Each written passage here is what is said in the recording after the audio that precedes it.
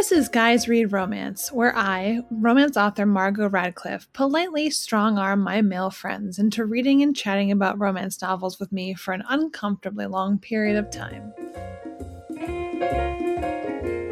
All right, my old friend Ben Sgroi is back today. He remains the best roommate I've ever had, despite hating Christmas, peanut butter, and oftentimes joy. He is a computer software engineer who I first met when he played the theme to Robin Hood, Prince of Thieves on the piano solely to impress girls. I hope that's you, which I kind of think makes him a great guest for this podcast. So thank you, Ben, for letting me hassle you into doing another thing that you didn't want to do. And I'm excited to talk about romance with you. All right, let's do it. All right, so just a quick recap. What do you normally read? And you're a big reader, so let's talk about that. I read probably mostly literary fiction, some sci-fi, some nonfiction. All right. And so just again, really quickly, why have you avoided romance up until now? I think it was largely based on stereotypes of, especially the stereotypes of romance that I'd kind of formed earlier in life. Right. That these were, things that were only for women. But, it's like after you've kind of formed those initial impressions, a lot of people don't ever go back to reevaluate a thing, right? And in a world when there's already too much media to consume, it was just not something that I had ever found in my path again, really. Okay. Yeah. Cool. And I think I don't know if we discussed this last time, but I think not. What about something that's for women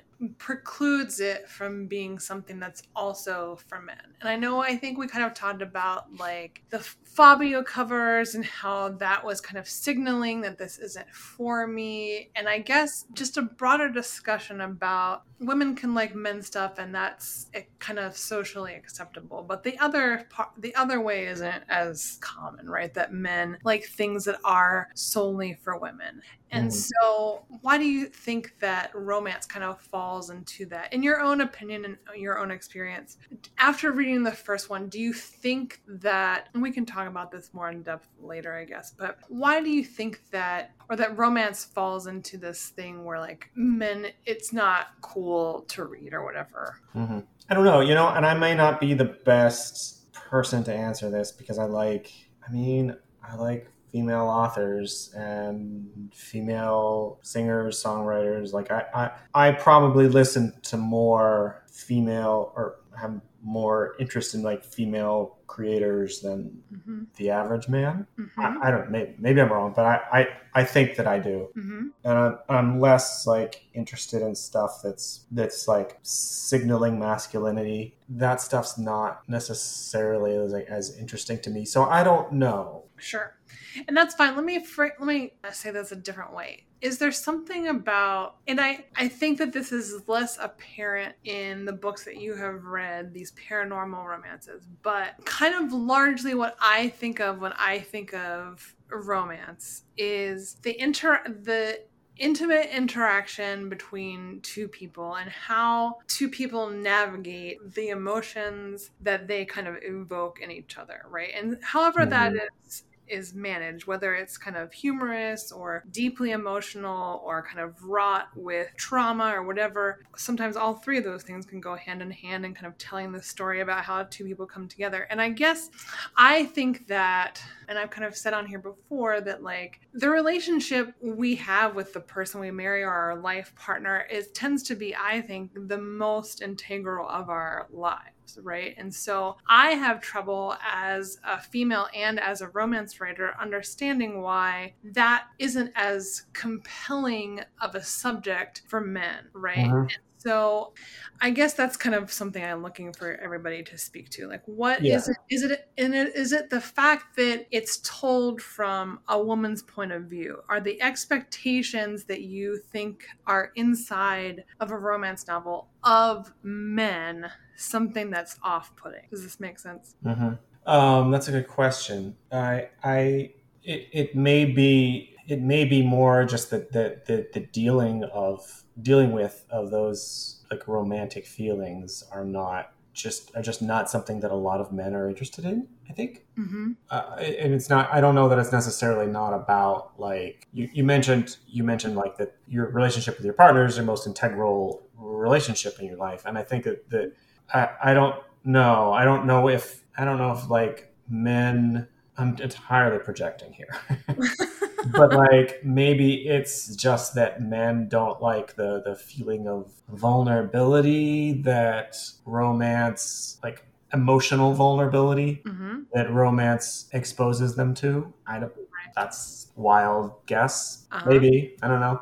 Like there's other types of like, it's like emotional vulnerability as opposed to like the, physical vulnerability, Sure. that stuff's more like comfortable territory for men, I think. And of course, dealing with feelings and complex feelings, not as, also all very stereotypical here, of course. I Mm-hmm. don't know. That's what I'm saying. Just throwing out wild conjecture here. Right. Well, that's fine, but and I think that that's probably right to a certain extent, right? Like no, but nobody likes to be vulnerable. That's not, I Yeah. don't think, a just a male based kind of fear. Yeah. I mean, no one likes to be vulnerable, but we do. But like but I think we do consume things that make us feel vulnerable in a safe way, right? That's why we watch thrillers. That's why we read romance, right? Because like we can experience that stuff safely. Right. Right. So you would think then that that would be something men are so scared they can't even entertain consuming it safely, Yeah. inside of a romance. Yeah. So I don't I'm know. not, yeah. So anyway, I just think that that's interesting. And I don't think there are any right or wrong answers. I'm just kind of interested in what is it about, and it's a universe where women are in charge, right? Women write this story. It's on some level women's fantasies. And so as realistic as they most of the time are. I mean, the wishes women have that men would do are not fantastical. They're pretty simple and easy to achieve. And so anyway, it is just interesting to discuss what is it about women kind of being in charge that is off. Mm-hmm. So anyway, cool. Thanks. Okay. So, the book we are talking about today is Darkfever by Karen Marie Moning, and we're going to get into it. We're going to play a quick game first. I'm going to read you 2 sex scenes, then you have to decide which is written by a man and which is written by a woman. Are you ready? Yeah. Great. I can't wait. All right, here we go. Oh, glorious pubes, the ultimate triangle, whose angles delve to hell but point to paradise. Let me sing the black banner, the blackbird's wings, the cleft, the chink, the keyhole in the door, the fig, the fanny, the cranny, the quim. I'd come close to it now, this sudden blush, this ancient avenue, the end of all odysseys, an epic aim of life, pulling at my prick now, pulling like a lodestone. That's the first one. It's quite an ode. Wow. Wow, indeed. And All right. this game is which is written by a man, which by a woman, right? Yes. Okay. Assuming that you need to hear the second one. Okay. He eased inside, stretching her bit by bit, giving her time to adjust to his size. She could feel his restraint in the tight coiling of his muscles beneath her hands, but she didn't want restraint. She had been waiting for this forever. Hurry, she gasped. Please hurry. Wait, unless this is a fantastic trick question.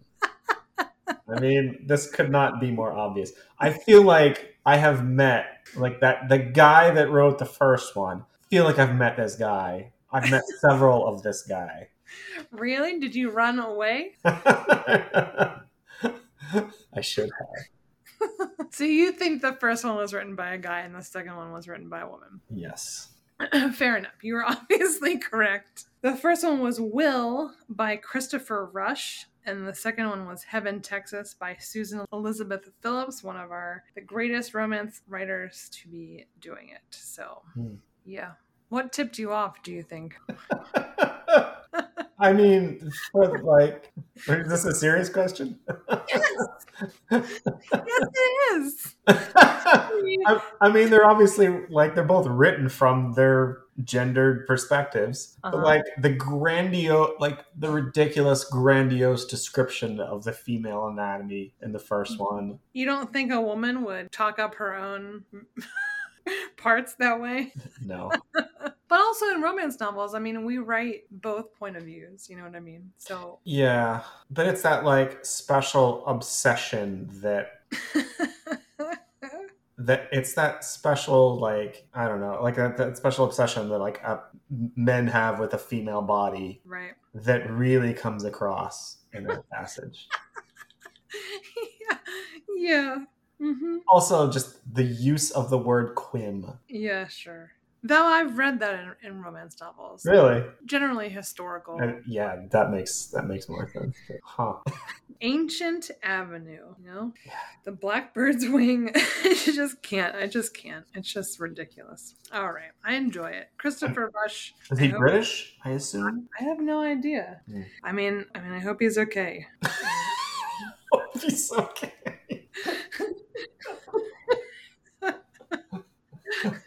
He's written a lot of stuff. He's Scottish. For 30 years, a teacher of literature in Edinburgh. So there you go. I don't know, man. Looks like a jolly fellow. Okay, thank you, Ben. You win. Great job. Woo! All right. So we are going to talk about, like I said, Darkfever by Karen Marie Moning. A little about this book and the author. It's the first in her successful Fever series. There are 15 books so far. This first one was published in 2006. She's a New York Times and USA Today best-selling author, as well as a bunch of other lists. She won the Goodreads Choice Awards for Best Paranormal Fantasy. She's a Reader Award winner and Audio Award winner, which is audio publishing awards. So big writer, big series. So the book summary is: Michaela Lane's life is good. She has great friends, a decent job, and a car that breaks down only every other week or so. In other words, she's your perfectly ordinary 21st century woman. When her sister is murdered, leaving a single clue to her death, a cryptic message on Mac's cell phone, Mac journeys to Ireland in search of answers. The quest to find her sister's killer draws her into a shadowy realm where nothing is as it seems, where good and evil wear the same treacherously seductive mask. She is soon faced with an even greater challenge, staying alive long enough to learn how to handle a power she had no idea she possessed, a gift that allows her to see beyond the world of man into the dangerous realm of the Fae. As Mac delves deeper into the mystery of her sister's death, her every move is shadowed by a dark, mysterious Jericho, a man with no past and only mockery for a future. As she begins to close in on the truth, the ruthless Verlaine, an alpha Fae who makes sex an addiction for human women, closes in on her. And as the boundary between worlds begins to crumble, Mac's true mission becomes clear. Find the elusive Shisadu before someone else claims the all-powerful dark book, because whoever gets to it first holds nothing less than complete control of the very fabric of both worlds in their hands. Chilling. Heavy. All right. So, again, I gave you a list of books. So, mostly paranormal. So, why did you pick this one? I can't say I remember, but I probably found something about the description, over the top and right. entertaining. What do you mean? Right. Perfectly normal. If that was the blurb that I read when I went through the book list, then yeah, that was probably enough to draw me in right there. I mean, sure. It is quite big. Yeah, it's a big world. All right, fair enough. So then what were your first impressions of the cover, the summary? Tell me some of the feelings you had before you started reading. And then did it kind of, as you read, deliver on what you kind of assumed it would be about? That's fine. Not particularly. It looks more like fantasy. Sure. Than it does romance. It certainly doesn't signal romance very strongly. Yeah. So that appealed to you. So that appeals to you. I think I felt probably neutral about it, and then the 1-inch square gray thumbnail that the Kindle showed me. Uh-huh. So there was no Fabio with glistening pecks on the on the cover. So No, there wasn't. I like the cover. I'm surprised they haven't redone them, honestly, at this point, because like kind of the later covers are, I don't know, a little, I guess, more stylistic, but I like it. It's just her kind of on cobblestone streets, right? And by herself. mm, And I think that's telling. And her back is kind of turned to us because mhm. she's turning her back on the regular world, right? Mm. Herself. It's symbolic. You know what I mean? I know I need to explain these concepts to you, but I'm trying my best. All right. So after reading the summary, did it describe well what you thought you would be reading? Yeah, I think that was a pretty that seemed like a pretty accurate like description of it. And interestingly, like there's about as much romance in the novel as there was in the blurb, which is like pretty much none. Yeah, we'll talk about that Yeah. later. But I do think that this cover does do a good job of I think that you get the tone of the book from. Yeah. I mean, I think you're right. I think the fact that she's kind of like standing there like all alone. I mean, that's a major theme of the book is that she is very very alone the whole time. Yes, she is. She is. So, and speaking of, were you satisfied or interested kind of in the paranormal element of the book? Yeah, I was. I thought it was creative and Mhm. interesting. I mean, I don't know anything about Irish folklore or mythology, and so that was new to me. And I don't know how like rooted in actual Irish folklore it actually is, but it seemed very well like it seemed like it could be. But it was if it wasn't, inspired by that, like I found it creative enough, interesting enough, like different enough from other fantasy that I've read. It seemed distinct and thought through. Did you enjoy being kind of in Ireland and kind of in this? I mean, I don't, I've read through to book 7 now, so I actually kind of forget where book 1 ends. But for a little while, it feels a little dystopian, I think, toward the end of book 1. Yeah. So, were you interested in like her powers? I mean, did you wonder about like Jericho Barons is clearly like not a human. Did you kind of wonder about like Invelain, of course, is a fairy Mhm. prince? Did those things kind of entice you? Were you interested in like seeing what other things that they could do? But those characters outside of Mac, who her powers are still being discovered in this first book, Yeah. but the other things kind of interest you. I mean, she meets these evil fairies, the Unseelie, that Hmm. that are kind of seem repulsive. You know what I mean? That Yeah. like, did that whole thing interest you? Was Yeah, it did. I thought, yes. I mean, all of like the revealing of her powers. I thought her powers were distinct and interesting, and not just like the rote fantasy. Oh, you're the chosen one. right? I thought that there was enough like depth in the world building and the mythology there. I found it pretty compelling. I think it also like it very. I think it kind of the book hints that there's a lot more to come, kind of continually. But even the ending really leaves you in a place of there's much more coming here. Right. Because it just sort of stops. Uh-huh. But it seems like there is a lot. Yeah, it definitely seems like there's a lot more to unpack there. I mean, that was a really useful device in this book, was the very, probably pretty slow progression of unveiling unveiling the secrets and I mean, I'm like, honestly, she finds out nothing, almost nothing about her sister the entire book. Like, she finds out that she discovers who her boyfriend was. That's like Uh-huh. it. That's really Yeah, about all she discovers. So, it takes a while for her. It takes several more books for her to find out her oh wow. sister's killer. And so that is an interesting.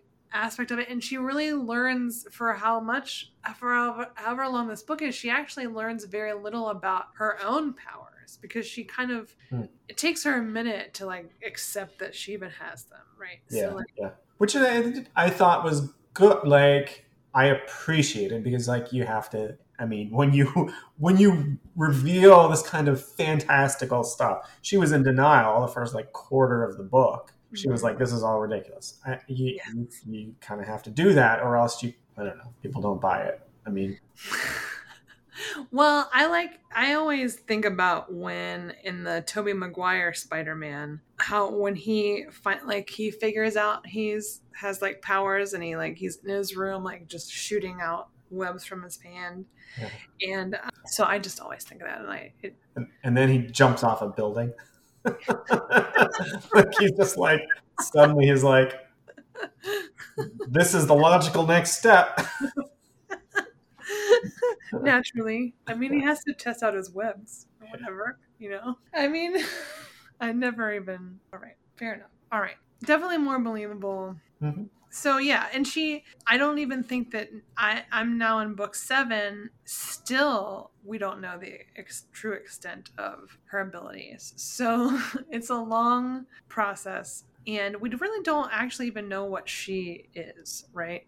Mm-hmm. We start out, and she's like a she-seer, and she can detect fae things. But it turns out like that's not all, right? So anyway, I do think that Dublin was a fun choice for this book, and I thought that it kind of added to the paranormal stuff. I can see like these old European cities just kind of being rife with weird stuff, basically. Yeah.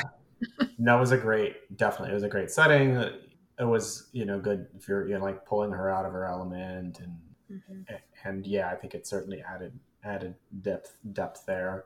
And I maybe like added some humor. Like, I didn't find it a terribly funny book, but I think there was like a little bit of that fish out of water humor at first. But I also think it was a good backdrop for kind of the opposite of her life in Georgia, right? Here is the sunny person, now she's kind of in this dark, gloomy. Yeah. And that's a recurring theme throughout this whole thing, dark versus the light. So I appreciated that. So I guess this kind of leads into my next question. Did you feel fully immersed in the world the author created? Yeah, I did. I was surprised actually, because like the first line was something like the opening line was something I found kind of like cheesy. Oh yeah, my philosophy is pretty simple. Any day nobody's trying to kill me is a good day in my book. I haven't had many good days lately. And I was like, that's the opening line. Oh. And I was like, oh man, I can't believe I agreed to read another one of these. Oh. What did you think you were gonna? What's wrong with that? I mean, it's so on the nose. I was like, but people are trying to kill her, Ben. Yeah, but I don't think that like level of like cheesiness. You don't think that was a joke? I mean, come on. I mean, no, I mean it's like a kind of a wink, and like it's a reference to, it's a thing. It's like it's a phrase that people throw out. But I don't feel like the rest of the book. I don't feel like the rest of the book kept that same vibe. Right. Well, there is a shift, right? There is that. I mean, the girl she was before she went to Dublin and the person she was afterwards are two. Yeah, right. Things. Yeah, I mean, it's just sort of like I don't know, like a wise ass saying to open the book up with, but she's not really. I mean, she's big on like doesn't do a good job of like keeping her mouth shut, right. Like keeping herself out of trouble in that respect. But she's not like I don't know. That line feels like such a line to me, and that didn't feel consistent with, like, in retrospect, that line didn't feel consistent with like her character, I think. But yeah, I mean, wait, what was the question? The question was, did you feel fully immersed in the world the author created? Yeah, I did. I found it really immersive, actually. I honestly enjoyed it. Again, like, the things we talked about before, it felt like it really draws you in. I don't know necessarily, like, I think they did a good job of like making the character believable in her grief and in her like inability to shut her mouth when doing so might have saved her some trouble. But like her fieriness and her stubbornness were like, I think, very believable traits. And I think that made the character more believable. Yeah, I think it worked. I think it worked really well. Great. Yeah, I think that she does a good job in creating this kind of outlandish world, but keeping us grounded with Mhm. Mac's own humanity. And that's one of the things that she kind of tends to keep a death grip on. Like, no matter what is happening around her, we're always drawn back to, like, this is who I am. This is, what I stand for. And I won't be swayed from this. Yeah. Right. So that is why we root for her, and also why she's interesting. And I think that one of these we've talked about the True Blood and the Sookie Stackhouse novels before, and it's kind of a similar thing. Sookie Stackhouse is like a Southern girl kind of caught in these weird situations, and whereas she kind of pulled along, Mac in this book, it still is, though Barron's kind of is leading her through this world to get her the information she needs, we still feel like, or at least I still felt like she was making her own decisions and that she was keeping.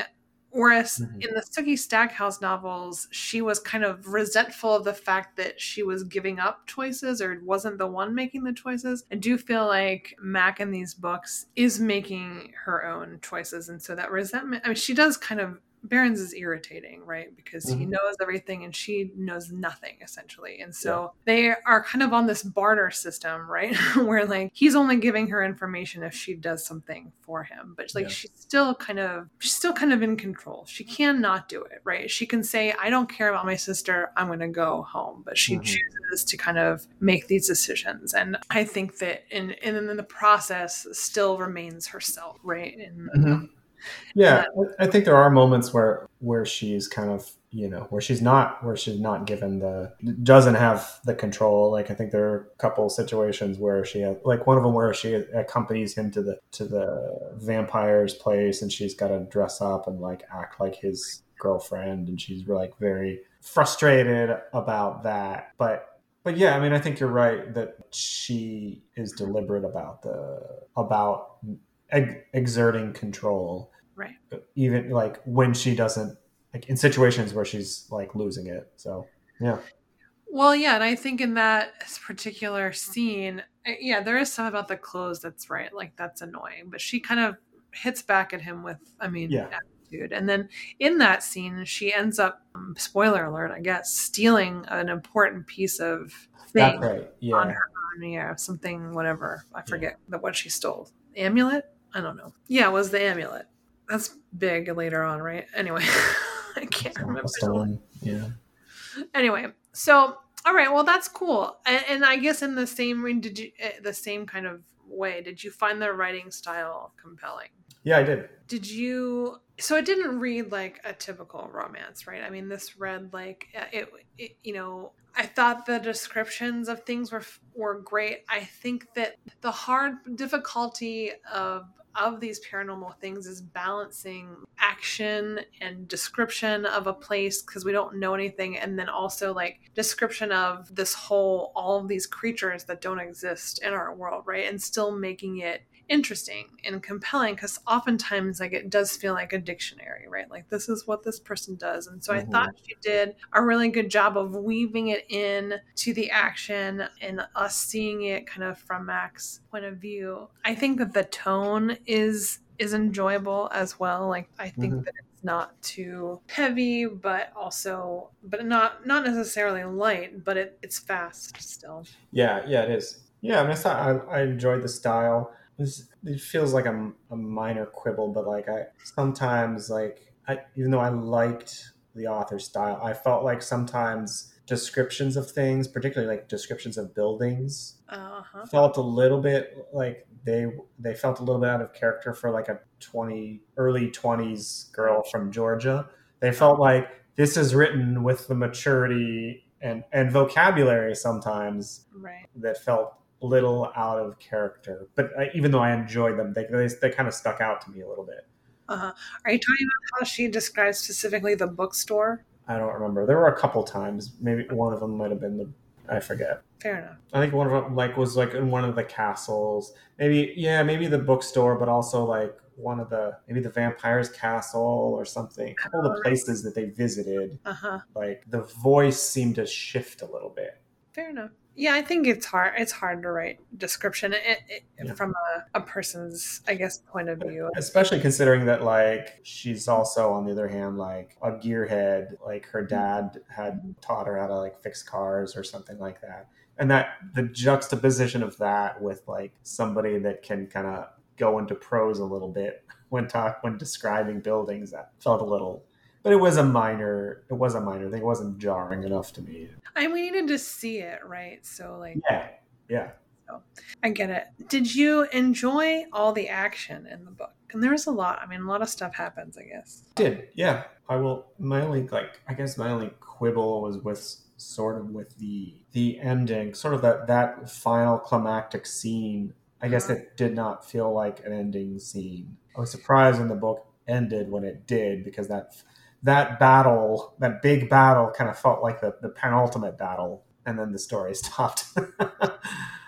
You're gonna have to read all the other books, Ben. I know. That was very, very clearly ended there for a reason. But that was minor. I found the action like compelling. I found it interesting. It was largely very like just little teases of action for most of it until that final scene. Fair enough. And that final scene is, I had to go back and look because I kind of, like I said, all of them are running together now. But it's when she finds her sister's boyfriend, and it turns out he's letting the bad fae into the real world. That's right. And she doesn't necessarily stop him. She just ends up not getting killed, right? And she kills the vampire. So we think. Oh. Where she stabs him. Yeah. And then Barons comes and helps her. And when we kind of realize that this is where we kind of see for sure that like Barons is not just a bookstore owner. Yeah, that's right. He like jumps 20 feet from the ceiling or something. I don't know. Interesting stuff.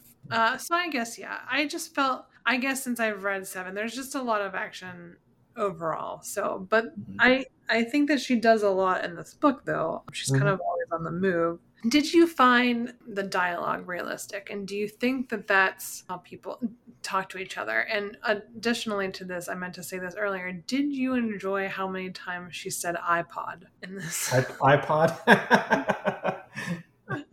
Yeah. Just made me feel... Yeah. Yeah, I did. I thought she did a good job with the dialogue. I felt like Mac and Barons had their own very distinct voices. Yeah, very distinct. I felt their characters came through over the dialogue really well. Yeah, I thought it was. I don't remember like most of there weren't a lot of other like main characters. I mean, with much depth at least. Yeah, I think that the Lord Master, whatever, her sister's boyfriend was talked weird, you know what I mean? Not like a normal person, but again, these aren't people, so it's kind of not even important to say. But like, and Verlaine speaks weirdly, right? But again, he's not supposed to be human, so there's that. But yeah, I think that the dialogue between her and Barons is fun. And speaking of, so this book is, again, the first in a series, so it doesn't really follow a traditional romantic arc, and that girl doesn't meet boy, and by the end of this book, they end up together. However, she does maintain kind of the same love interest throughout the series. Was it apparent to you who that was in this book? I mean... There's only one obvious choice, but like towards the end of the book, she kind of like confess, or she admits to like wanting to kiss him. But it's a very like fleeting, what was I thinking kind of thing. Right. I mean, I would not. So that you're talking about Barons. Yeah. Yeah, sure. I mean, if I had not known that this was categorized as romance, I would have said it's like 50-50 whether or not they get together in a subsequent book. The attraction there was not, she kind of described him as like having this like taut, hostile sexual energy throughout the book, but she didn't really express any attraction to it for a long time. Okay. Until maybe it was like after he kind of he like softened a little bit at one point, softened his like hostile exterior, and showed her some kindness or something. And maybe it was like very much towards the end of that she kind of like had some brief attraction to him, but like there was not much like expression of her being attracted to him. It's just she kind of matter-of-factly described him. You think? Well, all right then. So this, I mean, I guess that answers my next question was like, did you think that the sexual tension was satisfying or realistic? But you're saying you didn't feel sexual tension between Mac and Behrens at all. I mean, it's like silent conversations were indicative of like there's something going on here. I guess I expected more. I expected more. I mean, there's some there, but they also express so little about his character and his motivations, right. that it's hard to say. I would not say there was like strong sexual tension. Right. I mean, there's that there in the way that you kind of expect it, I guess. Like, two characters in that position kind of expect more than was there, but he really kept up a nearly consistent, like hostile attitude towards her the whole book, and she kind of gave the same. Mostly. Like I said, there was, but yeah, I didn't think that I thought that their interactions were I thought they were realistic and compelling. I just did not feel that the sexual tension was strong. I don't know. All right, that's fine. But and this was my next question. Did you feel that there is chemistry between them? And so maybe that answer is yes. Maybe the sexual tension you didn't pick up on, but definitely the chemistry was apparent between Yes. them. Yeah, I'd say that. I mean, I think that she was curious about him. I think that she wanted to know more about him. I think that he was not forthcoming. And so I think she had to accept that. But I think that didn't. Yeah, I mean, he's a mysterious character. Yeah, and it's like, she felt like at times betrayed, like when she would discover, she saw him like slinking out amongst those I forget what those creatures were, that the shades, yeah. And like the shades left him alone. She realized that he's not quite human, and she felt kind of betrayed. And so like especially after that, for a long time she's like, oh, I can't trust this guy. Right. He felt more isolated again, and that seemed to kind of again like push away the idea of him being the romantic interest in the book. Well, and I think that there's a thing in this story where, like, I think Mac reads, at least in the beginning, she reads very young. And I think throughout, Behrens reads very old. I mean, he's a 30-year-old who owns an incredible bookshop in the heart of Dublin. That's not a thing that happens. You know what I mean? Obviously, I mean, that's like definitely a romance thing that happens. Thing that happens in romance. But he definitely seems older than 30, while she seems pretty appropriately aged at like 22 or whatever she is. Yeah. Eventually, she does read older as well. But that's one of the things that struck me about it as I was reading it. Is that like they're obviously two just, I mean, and you come to understand that there's even a greater difference in their ages. But so that I kind of got hung up on that during this reading. Of course, when I read it when I was 22 or whatever, I was like, this is great, an older man, and that's why they do that, right? Because that's like something that girls want. But anyway, was the conflict believable to you? Yeah, I would say so. Conflict as in like between her and Behrens? All of it, all of them, I guess. I mean, like her trying to find her sister's killer, her internal conflict of like, oh, who am I? Yeah. I mean, I think I liked, I think that the mystery aspect was something I found compelling. I thought she and Behrens had a very believable conflicting interests, and like their verbal conflicts and the conflicts with the various monsters and fae. I mean, I'd say the thing that like caught me off guard was Vlaine and his like weird ass sexual powers.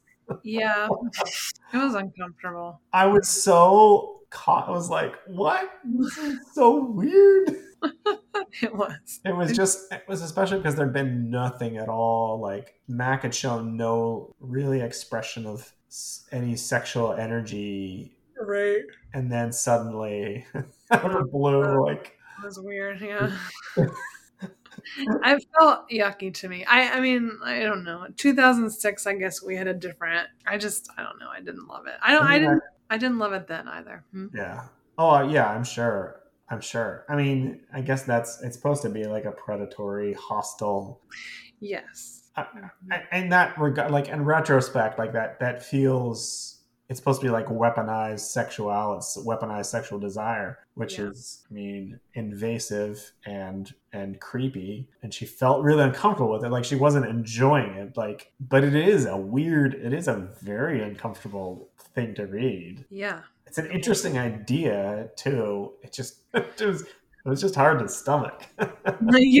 It is, and it shows up later as well, so it's important that we know it now. But like, yeah, these fays are creepy AF for sure.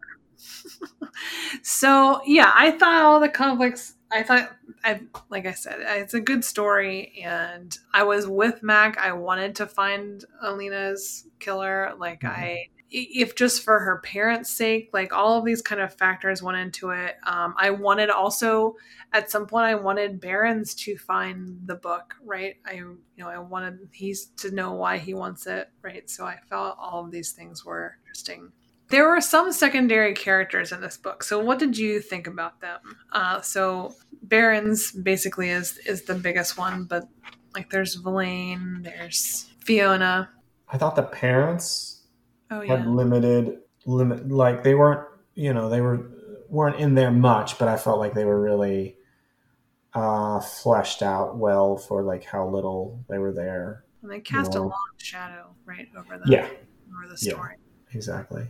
Especially her mom, like struggling so much, her dad struggling to just communicate about all of it. And I thought that was really well done. And I thought that was poignant and kept the emotional stakes of, her sister and her family life there while she's dealing with all this with sexual vampire or with vampires and gangsters and all of this other crazy stuff, magic rocks. Well, there's a lot of like female male component like that. The gangster's place where like the men did all of the ordering or whatever for the women or whatever. I think there's a lot, or like women weren't allowed to talk or something in that gangster's place or something. Barron's had very specific instructions. Like he had to order for her and stuff like that. So there's a lot of gender role commentary in all of these books. Really, she kind of takes on in a low-key way, I think. So Barron's basically is, I guess, who we're talking about, and he's a huge secondary character. Did you find him compelling? Was he like too much of a dick? What are your thoughts about him? No, I found him compelling. I did not find him like too much of a dick. I felt like, there was clearly so much there. He was hiding so much, and yet there were, like I said, there were times when attitudes towards her softened a little bit, or he showed curiosity, or was impressed by her, and I felt like that helped round his character out and made him more believable and or palatable. Did you find him relatable at all? No, it's hard to really. No, I couldn't. I don't think I found him relatable. There's so little to know. There's so much mystery about his motivations that it's hard to say. Yeah, I would say he was a very compelling secondary character. All right, fair enough. Barron's, as I said before, I've read a lot of romance novels, and he does stand out as like one of the, probably in the top 10 male characters that I remember. And it's possible that it's because I've read him spanned over a lot of books, or as I'm rereading these for other reasons, but I do remember him more than so many romance novel heroes, which in itself is kind of remarkable because you don't really, I mean, they all kind of blend together at a certain point. But so there's that.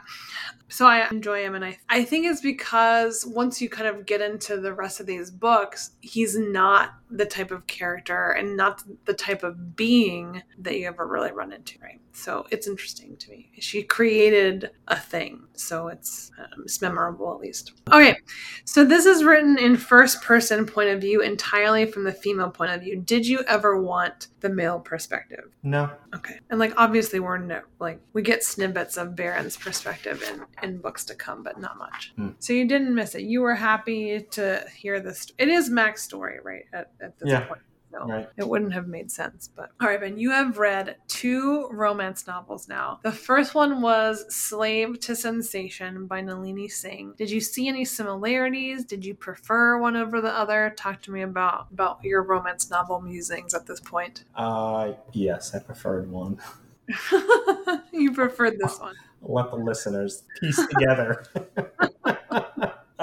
Similarities. Yeah, I mean, there's some some similarities in the. They're both paranormal. Yeah, they're both paranormal. They're both like thrust into different worlds, and there's like a death that's motivating. There's sort of like a mystery around a death that was like the motivating the triggering factor for both books. I saw a meme the other day. It was like, name a book in which one of the main characters has both of their parents in family.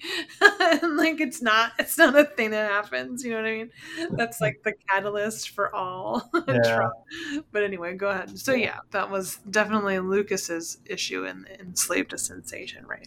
Yeah, right. Yeah, I mean, sometimes there were maybe structural similarities. And so what did you like better about Darkfever? Let's go with that. Like, I don't know. Like, the Slave to Sensation just felt so melodramatic to me. It was hard to identify with the main characters. Like, I just found her kind of exhausting. Okay. And hard to identify with. Like, I'm not allowed to feel my feelings. Oh, it's terrible. I mean, I understand. Like, it's challenging to write a character that like that. It's challenging to write a character and have people identify. But I don't know. I think that Mac was a far more relatable character. I felt like her experiences were more relatable. I don't think like there were like I don't know. I just keep coming back to the melodrama of Slave to Sensation. It was so heavy. And so it was one note. Okay. It felt like the entire story. Whereas there's so much. It felt like there was more nuance in Darkfever. I was mixing up. Blood Fever is the second one. Yeah. Okay. It's like there's a lot of fevers. I mean, it's the Fever series. But so like, well, that's interesting because this book. Talking about melodrama, I mean, like, her sister is murdered. She flies over and, like, her parents are in shambles. She flies immediately over to Dublin all by herself with just her cell phone and, like, $20 in her pocket. And she's like, I'm going to find my sister's killer. I have no skills. I have nothing. I'm just going to go over there and I'm going to figure it out. I don't trust the Irish police. And then, like, all of a sudden, she's, like, killing fairies. So, like, that seems, I mean, in a description, pretty melodramatic. Whereas Slave to Sensation was just simply a woman who is connected to a psychic internet, right? Of people who are only ruled by logic, and she can't escape. So like that doesn't seem as dramatic as like killing fairies and stuff, you know what I mean? No, but it's a more believable. It's like because Mac is a normal person, not like a human that was really raised in society. Sure, you're right. We do see Mac's evolution, right? Because she starts as just some silly girl in Georgia with pink fingernails or whatever, and we see her transformation, right? And so maybe that's what was missing for you. But we see it the other way, right? In Sasha from Slave to Sensation, she starts out as having no emotions, and we slowly see her have them. Mm-hmm. I would think that that's pretty relatable. You know what I mean? We all want to not be vulnerable, as we discussed earlier. And so we see this person deal with the struggle of eventually being vulnerable to someone else. So I don't know, man.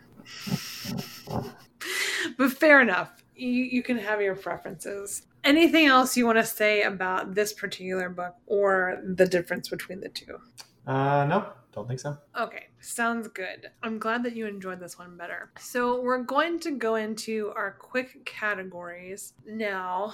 And so the first one, maybe you think it doesn't apply, but I'm gonna go with it. What do you think was the hottest moment in this book? I cannot think of anything in this book that was like hot.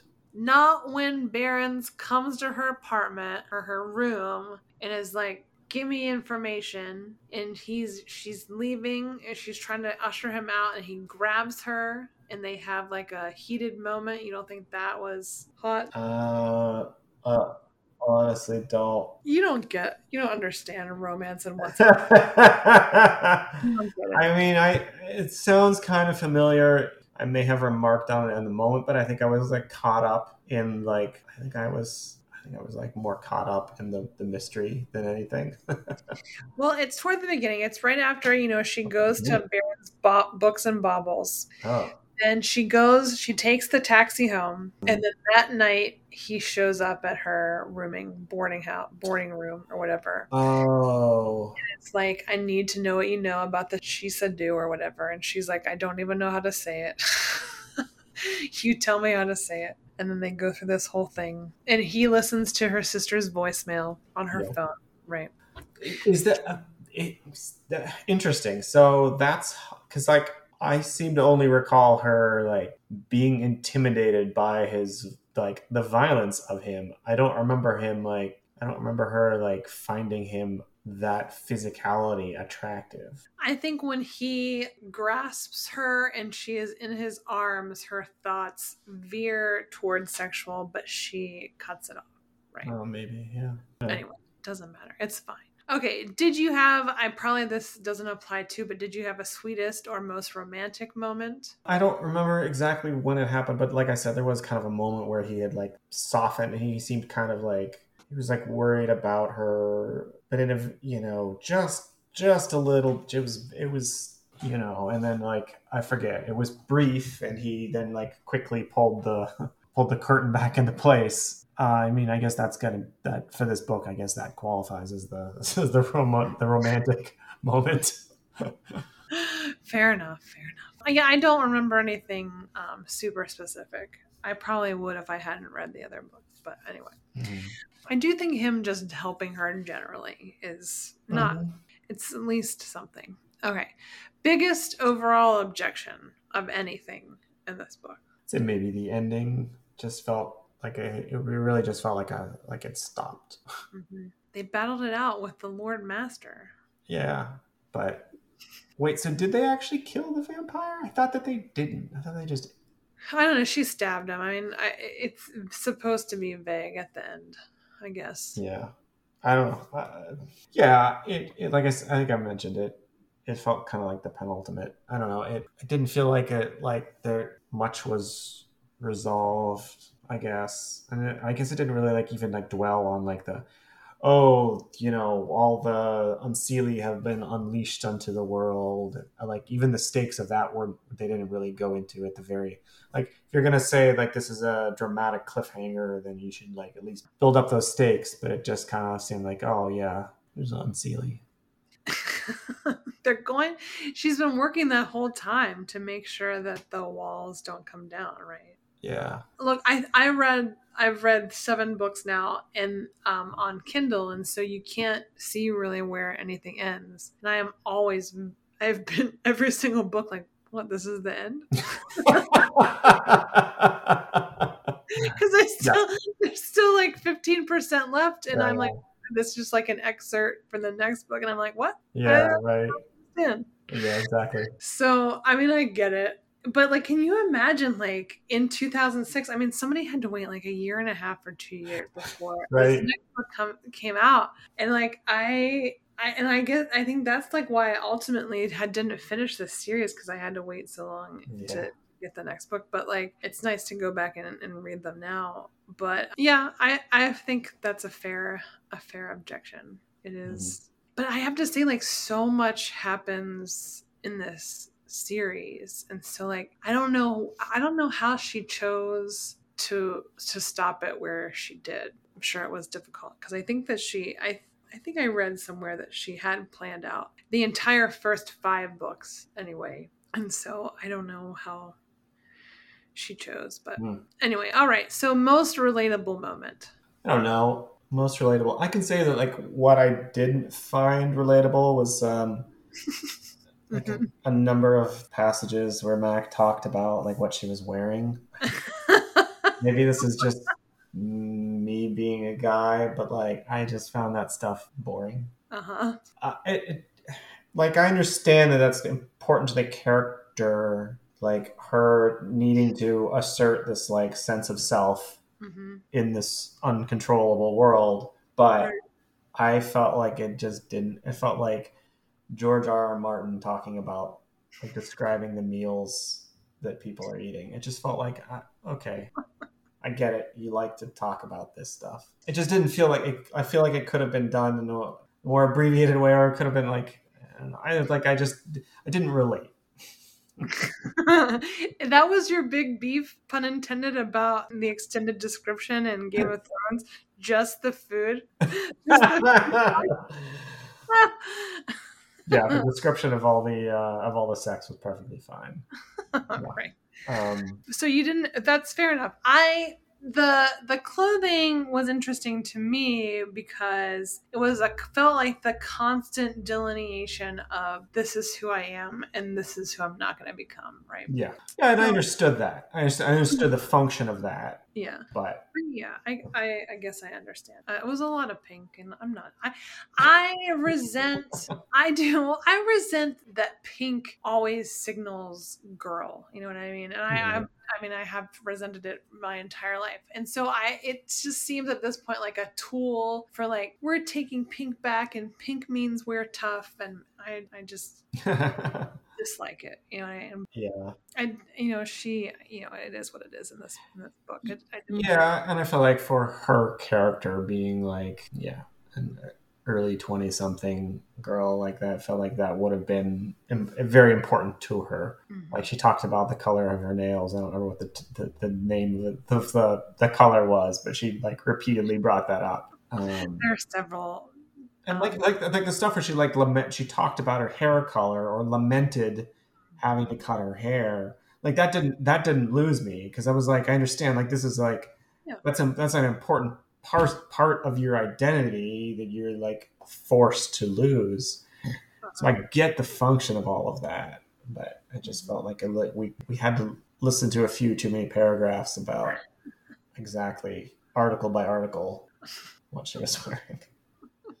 I don't know. Well, That was it. But I mean, I like most relatable moments. I don't know. I did enjoy like conversations that she had with her parents. I thought that like you know all the iPod moments, like those moments where she was really yearning for home and for normalcy. I felt like even if her home and normalcy is different than mine, in right. many ways, it still I felt like that really resonated. That yearning, really. Yes. Yeah. Home, right, is like a thing that, there's no end to how we can fantasize about home in literature, right? And so she does a good job here. And I do feel, I like keep wanting her to go home, right? And we all kind of had that desire to be in the place that no longer fits, but we think that it does, right? And Yeah. she quickly realizes that the person she left in Georgia is no longer. And so Mm. that idea that it can exist again is very important. And so, yeah, I think she does a good job. That is definitely relatable. What were we just talking about? Because I came up with my unrelatable moment, and now I can't. Oh, My most unrelatable moment was the fact that at the beginning, she dropped her cell phone into the water and did not replace it immediately. Like, what kind of world are we living in where you can just be without your cell phone for an indeterminate period of time? I call bullshit on that. Even for 2006. Yeah. I don't. For a 22-year-old, give me Yeah. up. Come on. Yeah. Right. Come on. Not at all believable. Good call. All right. Fair enough. Biggest lie or misconception about men in this book, do you think? Did you come across one? I mean, I don't know that it really felt. I didn't. At least I didn't read into it any like as making any kind of like general statements about men or like she didn't really fantasize about. I don't know. That didn't really like feel all that applicable of a question to me. I don't know. What do you think? sure. Did any of the men seem like ill drawn in this book? Like these are caricatures of men. Anything I don't know. Maybe like the Irish gangster felt a little, but I mean, I don't think he wasn't really meant to. He wasn't really meant to have any depth. Yeah. He was just Fair kind enough. of supposed to be a bad guy. All right. Most annoying moment. Yeah, again, I think it's probably a description of her outfits going into all that again. But yeah, I mean, I found it a pretty like pleasant, easy to read book. I found like her character really likable. You know, Baron's character was really likable. Yeah, there was not much that I found annoying. Well, except for the ending, I guess, is another. Yeah. But like, did that make you want to keep reading? Did it make you want to go on to the second novel, or were you just like, eh? Yeah, I think I probably will read. Yeah, at least one more. Yeah. It sounds like they all end this way. So I mean, yeah, obviously there's you can go on never answering questions for only so long. Yeah, fair enough. I will say, Until so you've read 7, you said, right? well, I'm on the 7th one now. And there's 15. I guess so. Yeah, that's what See, it said. I mean, my concern is that it turns into a Lost thing where you build up the mystery, you ride the mystery out for so long. There's no plausible way to make it into a real ending, and so I think if you read the first 5 books, that's enough. I think the 6th book is about a different character, and then the 7th returns to Mac. And the 6th book originally is what stopped me reading the series. I didn't love it, and for some reasons I won't go into now, but I still feel that way about it. I skipped it this time and just went to 7, but I think you can stop after 5. The story is told after 5, but then it's kind of like a new world and how she tackles this new existence. So that's what the other books kind of. I saw she ran out of fever names and started changing the names up. So yeah, I guess we didn't talk about that. Like, I don't even know if I understand why it's called the Fever series. I guess. Do you? I mean, like, I don't think that that's really explained. I maybe because she thinks she's having a fever dream. I don't know. I really don't. I don't know. No, yeah, like the name feels far more like it feels far more melodramatic than the actual story. I bet it's something we should know. I mean, I bet I'm being really stupid, but I'd be like, what is it called? I mean, it's probably like really obvious. Like, duh, this is why she's done this. But yeah. Well, sorry, I'm a dumb. Now you've got it recorded on a podcast, so. Right. Well, if I was worried about how I came across, I suppose I would not do anything. I was worried what conclusions people might draw about me and my character and my level of intelligence. I wouldn't do anything. I wouldn't leave the house. Anyway, all right. So fair enough. Quick categories done. Just to wrap up, do you have any final thoughts after 2 romance novels?